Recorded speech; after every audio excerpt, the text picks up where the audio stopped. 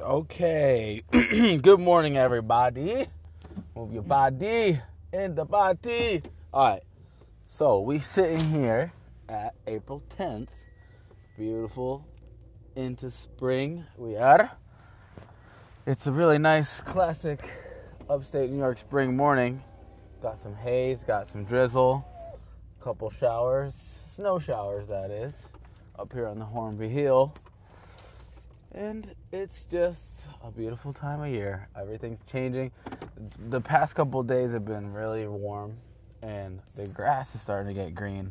And it's just like, it just invigorates your heart to see the green finally come in. And in the valleys, you got your vegetation sprouting up first. So those are along the river corridors. You're starting to see some buds at the tips of trees, and even some of the non-green plants start to sprout, and like they sprout these red buds.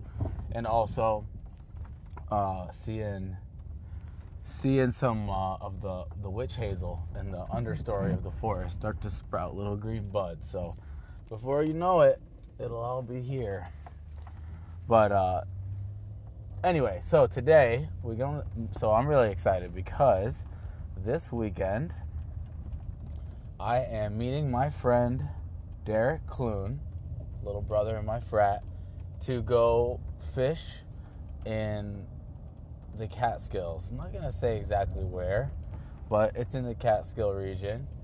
There's a ton of, streams and rivers there. It's very steeped in tradition, the Catskills. It's credited with the birth of American dry fly fishing, or I don't think it's dry fly fishing in general. I think it's American dry fly fishing, but it's a very classic place to fish. It's kind of it's very steeped in tradition, and it's cool. So I think it's not the ideal place. So okay, let's do a little sum up real fast. So Derek is not an experienced angler, and he's never really gone fly fishing either. So he asked me to show him what I know. And let's be clear about something right here and right now. I by no means am a experienced fly angler, not in any sense of the word. I think I've been doing it 3 years. However, I think I got enough skills to show him how to get started. I mean, for me, I am no way. Every time I go out, I'm nailing a bunch of trout, but I don't think anybody is. But I can get the job done, given what I know. And also, I taught myself everything I know. So it's more that philosophy, right? Discovering your backyard. What do you got around you, and how can you figure out how to get to it? So, and you'll hear this time and time again from me. I mean, find something that interests you, just whatever. Kind of inkling makes you want to call, figure name, go see it, and research how to fucking do it. It's not crazy. It's not rocket scientist. It's just, it's going to take, know that it's going to be a learning curve. It's going to be slow going at first, and you'll have a lot of errors, but eventually, with persistence and dedication, you'll figure it out. Okay, this pep speech out. Anyway, so Derek wants to learn. So he was thinking about buying a rod and everything, and I was like, well, maybe you should just try it first. I got an extra rod you could use, and if you like it, then go out and buy yourself. But I told him he would need some waders, because waders are pretty much, they're not totally necessary in fly fishing, but I don't know, they sure make your day a heck of a lot easier. And at the beginning of something, you want to kind of weigh out that middle road where you don't want to spend a ton of money on it, but you also don't want it to be so fucking miserable that you never want to do it again. Because, especially if you're going to introduce something, if it's something that you're do, then you might want to suffer through it. But if you're introducing someone to it, I mean, a fair amount of suffering is good, but over suffering is going to turn them away from it. So he got some waders, and what our plan is to meet halfway, because he lives in the city, I live in upstate New York, western New York's Corning area. So the Catskills is about equidistant for both of us. And what we're going to do is we're going to stay at the Fly Fishing Museum. They have a bunkhouse that you can rent rooms for or rent a bed for $20 a night. Can't beat that. So I rented us some rooms, a couple bunks there, and we're going to both drive out from work on Friday, wake up early, fish all day, probably go out for dinner and some drinks after that, and then fish the morning on Sunday, and maybe recap. Maybe I'll get him to podcast with me. We'll see how he feels about it. But I hit my boy up, Juan Amastardo, that I met at a BHA rendezvous that was actually held at the same fly fishing museum last year, and he was telling me all these really cool stories about rivers in the area, and I hit him up to see if he wants to go. He said he'd like to meet us and maybe show. He's an experienced fly angler. He definitely could show us a lot more than I could show Derek alone. But so I hit him up and he said, "Yo, if you guys get here, you might just time the Hendrickson hatch just right, or you still might be a week early. It depends. You know, it's not like written on the calendar. It's all seasonal." So that's like getting really into it. I don't know about. I mean, I've looked at hatch tables for our section of the country and that kind of stuff, and I do try to match the hatch to some extent. I mean, I don't like. I see what's in the water, and you put something on like that. It's not crazy like. But anyway, so we are hiking. We are gonna plan to try and get away from some of the crowds, some of just the road access points. And there's a place that I want to hike back into a couple miles and then fish that and walk our way back upstream to the car. So I figured about 3 miles is an all-day trip fishing. So that'll really keep us on the water. And my strategy now for trout it's pretty much been, I like to run a streamer with a dropper, typically a woolly bugger. I like to run a streamer with a dropper, and it's kind of just like a locating pattern. I'm trying to find a fish. Like, you know, I'll fish those in places that really look like they would hold fish. So I really like to do that, like a little black woolly bugger running like a black nymph off the back, or really any color nymph. I just use black because I see a lot of black on the streams. But olive, you know, the streams where I live have mostly black. So depending on what they have there, I'll switch it up. But so I just really like that pattern because I've turned many fish with it. And so even if they don't, they usually see the woolly bugger first. Okay, let me explain something though.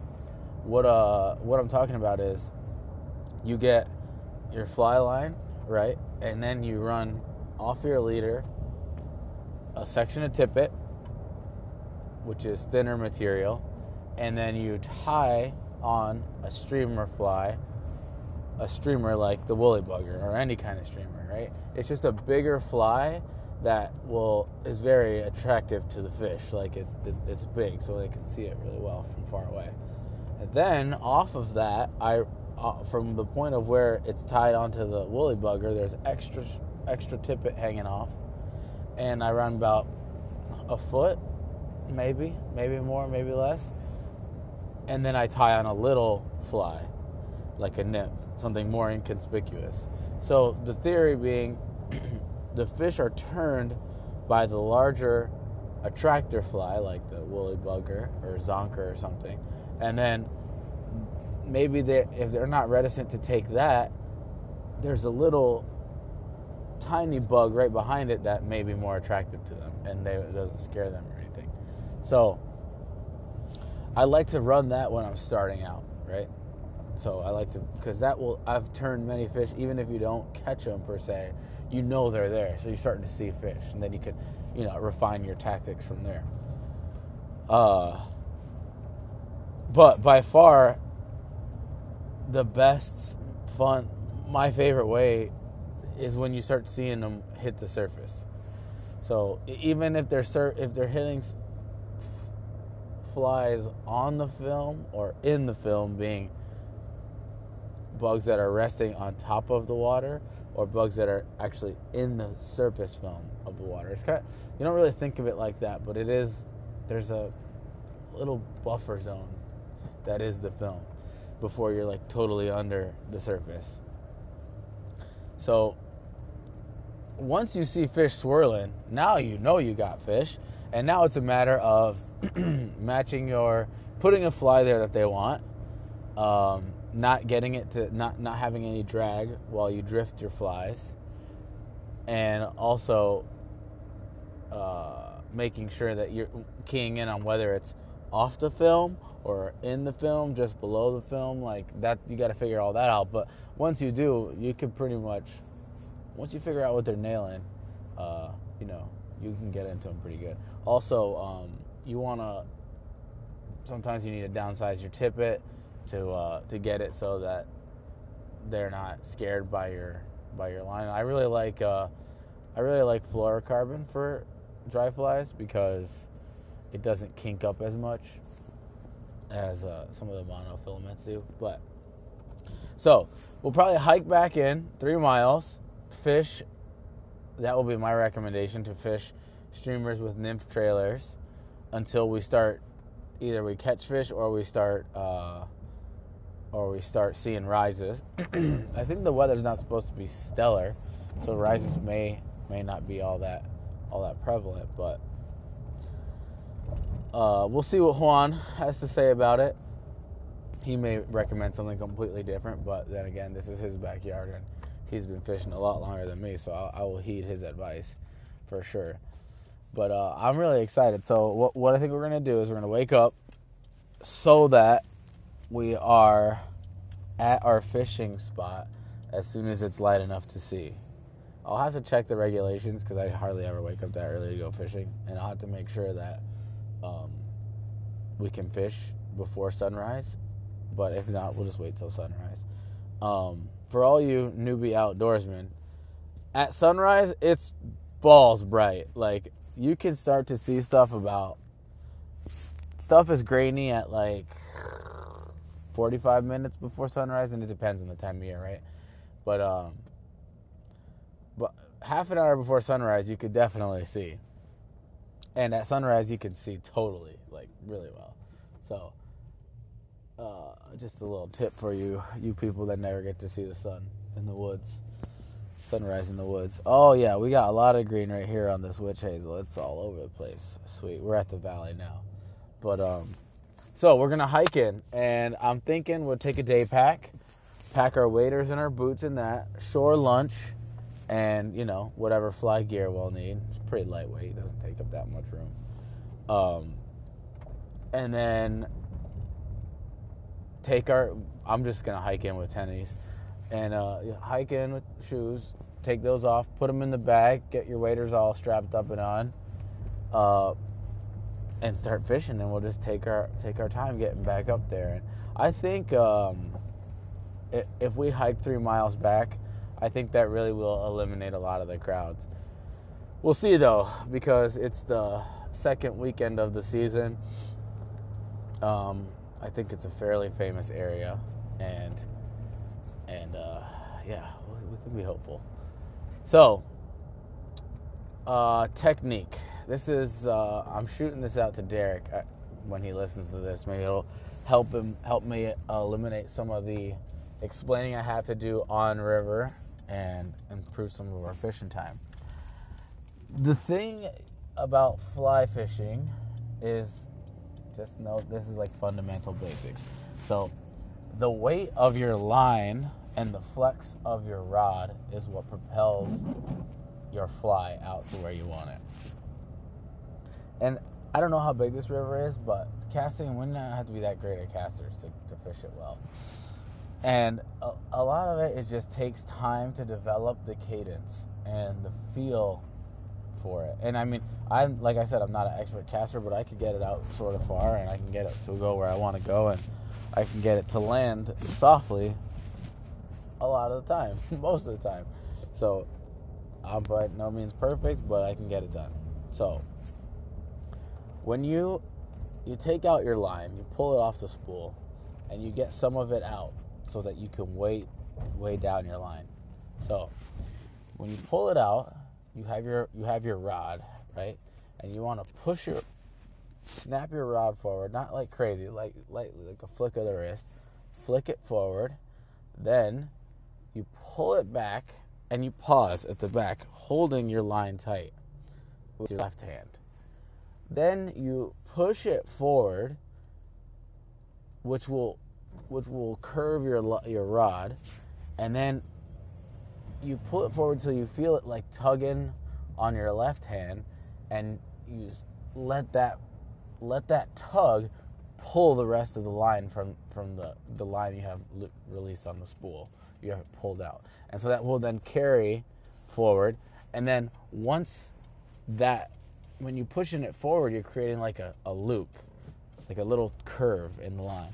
And once that goes all the way out and it pulls all the slack out of the line you have pulled off your reel, it will then fold over the rest of your line, which has your leader and your tippet and your fly on it. And, it's an awkward motion, and it takes time to feel how to cast. And every rod changes. So, every rod, you'll feel it differently. Like, the pressure you have to put where and when will change on your rod based on everything. I've never tried to cast two factory same rods, but I would imagine that they'd be slightly different. Maybe not a factory one, but definitely a different model with casting. So that is a hard thing to explain, and more got to do that. So we'll have to get a little casting practice in, but that's okay. But for the most part, fishing nymphs and streamers, if we're fishing on the holes, like, all you really got to do is be able to get some line out, drift it, and get it out there through and drift it through. Get it out into the pool and drift it through there. Now, speaking of drifting, what you want to achieve, if you're not like stripping a streamer, which means like pulling the streamer with your left hand, like imagine like reeling in a regular fishing pole, like how it's coming back towards you. Stripping just means you're pulling the fly line to achieve that same thing. So if you're just trying to drift a streamer or a nymph through a hole, you want to achieve a drag-free drift, which just means that you're not fighting the current, right? It looks like your fly is just floating in the water, and it's not no current forces are pushing it, or you're holding it back from the current with your hands, like with the rod. So that can take a little while to figure out, but as you fish more and more, you figure it out. So it's achieving a drag-free drift is important because it makes it look very natural.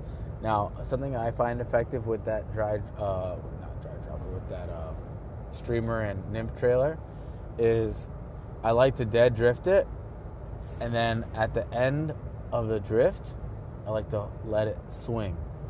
And swinging just means like you let it come up, you let it get tight and come up and fight the current, because it looks like it imparts a little bit of life to it. And I've had a lot of fish come up on that swing and try to smack my woolly bugger. So the swing is very good. And if they don't smack the woolly bugger, they come after it, they bail on it, and they grab the little nymph. So it's by no means a guarantee, but it can work good. So we'll go over all that.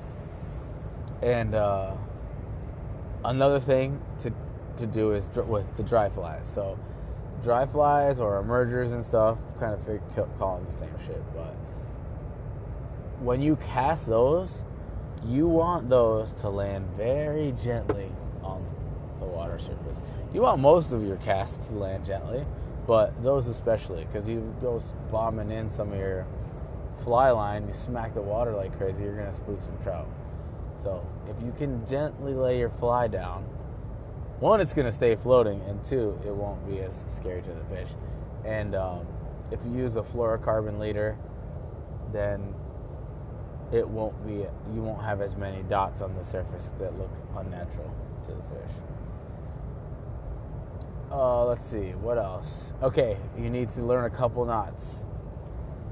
You need to learn the It's the non-slip mono loop. I'm not even gonna try to explain how to tie a knot by words. That's exceedingly difficult.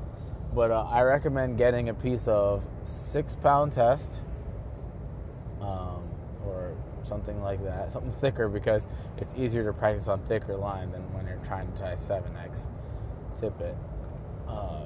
So get a piece of 6-pound test and Google these knots. With these knots, you'll be fine. You want the non-slip mono loop. You want a fisherman's knot, a blood knot, and then there's another knot. I don't know. I forget what it's called, but you use it when you tie in loop-to-loop connections. Just Google loop-to-loop connections, and it'll tell you how to tie that knot. The blood knot, I think, is also the Palomar knot. So you might want to look up Palomar knot. I think that's what it's called. But yeah, you need to know a couple knots because no one wants to be tying your knots all day. So learn those knots. Let's see. What else do you need to know? All right, so let's say you hook a fish. Let's say after all this crazy shit, you finally get one hooked. And when you're pulling it in, you're not gonna want to reel the reel on your fly line so much. You're gonna want to try and pull it with your hand slowly. And when you're pulling it in, you don't want to pull too hard. Just let the fish fight the bend in the rod and the weight of the drag on your line or your hand. And when you're getting it to you, you're gonna want to get it in your left hand, or you keep it in your right hand. But get your net and extend it as far out as you can while pulling back on your rod as far as you can. But you don't want to put your rod tip too straight up in the air, because the more you do that, the more strain you'll put on your tippet, which is usually like one of the weaker sections of your system, and you may break them off right at the point of landing. Also, when you set the hook, I'm not a real big fan of the lift up hard method. I'm more of a strip set kind of guy. I feel like it's a much more effective way of setting the hook. I know they always preach that for bass and saltwater, but I kind of find it the same for trout too. That means that instead of just like pulling up on your rod, you can pull up on your rod a little bit, but you also need to be pulling back on the fly line and up with your rod. That's gonna set the hook the best. So yeah, man, I don't know. It's a lot of hands-on practice. You can listen to a lot, but hopefully, if you listen to this, you can eliminate some of the things, and you can go practice a little bit before we get out there, and you can come with some questions that are confusing you, and then we can address those more specifically rather than such a general crash course in it. Unfortunately, the section we're going to be fishing is catch and release only. And I only say that because he's a new fisherman. I don't want to impart a strict catch and release ethos on him. I think that catching fish for food is like a lighter version of hunting. It definitely is, right? And he also expressed interest in learning how to hunt. So I don't want him to feel like weird about having to release all, or I don't want to have weird feelings about killing stuff. So, but this section is catch and release, and I chose this section though because I think it will offer a really cool wild experience for him. I think he's done a fair amount of hiking and stuff, so it's not like he's never been out in the woods. But to be back in the woods 3 miles. And hike your way back to a trailhead through a river while fishing for wild browns, brookies, and rainbows, I think is a pretty cool experience. So that's why I chose it. And I've been wanting to try this stretch too. It just looks really sick. So we'll see how it goes. Derek, look into some stuff. Practice as much as you can. I know you don't have a fly rod, but practice tying some knots. And we'll see you out there on the water, buddy. All right, love you guys.